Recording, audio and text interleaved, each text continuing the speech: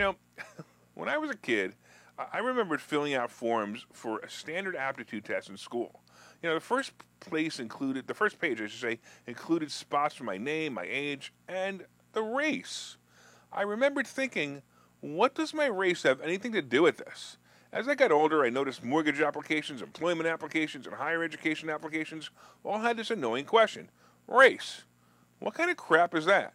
Are they discriminating against me for being Caucasian, or are they discriminating against others for being anything else than Caucasian?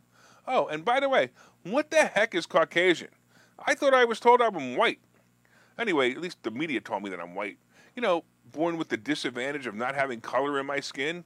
Or was that the advantage of not having color in my skin? I don't know. If you watch TV lately, the rarest person on TV commercial is the white straight male. I wonder if I could be the token white straight male on a talk show.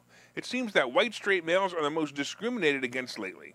But getting back to the stupid question of race on applications, finally someone is looking at it and realizing this question is racist. The Supreme Court began hearing arguments on two cases that challenged the use of race-based considerations to determine who gets admitted to American colleges. Race classifications are wrong, said attorney Patrick Strawbridge in his opening argument on behalf of the group Students for Fair Admissions. The Students for Fair Admissions are seeking to overturn the Supreme Court's ruling on the case Grutter versus Bollinger, which in 2003 found that colleges can consider race and admissions in order to have a diverse campus. Ugh, diverse campus is my ass. They would have diverse campuses if race wasn't asked on the application.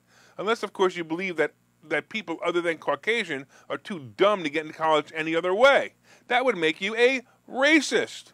Oh, that's right. I forgot how Democrats view black and brown people. They view them as incapable of doing anything on their own, so they need to have the help of the white man to survive. So the case goes on.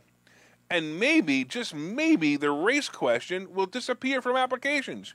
So that way we can all treat each other as individuals instead of treating them based on color. The liberal justice Sonia Sotomayor noted that the 14th Amendment, adopted after the Civil War, took race into account to help black Americans get access to parts of society that were denied to them during slavery. Is this our argument for race being on the application? Hey, Sonia, I kind of think that black Americans, which, by the way, the term is also racist, however you put it, black Americans are now fully integrated into society. The only thing holding them back now are the beliefs of the Democrats teaching them that they should be held back because 250 years ago their ancestors were mistreated.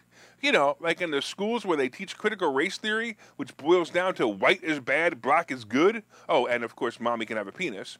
Did I mention that the election is coming up next week? We need to stop this infiltration of complete garbage into our lives. I look forward to the day when I don't have to disclose my race because the only race I am is human.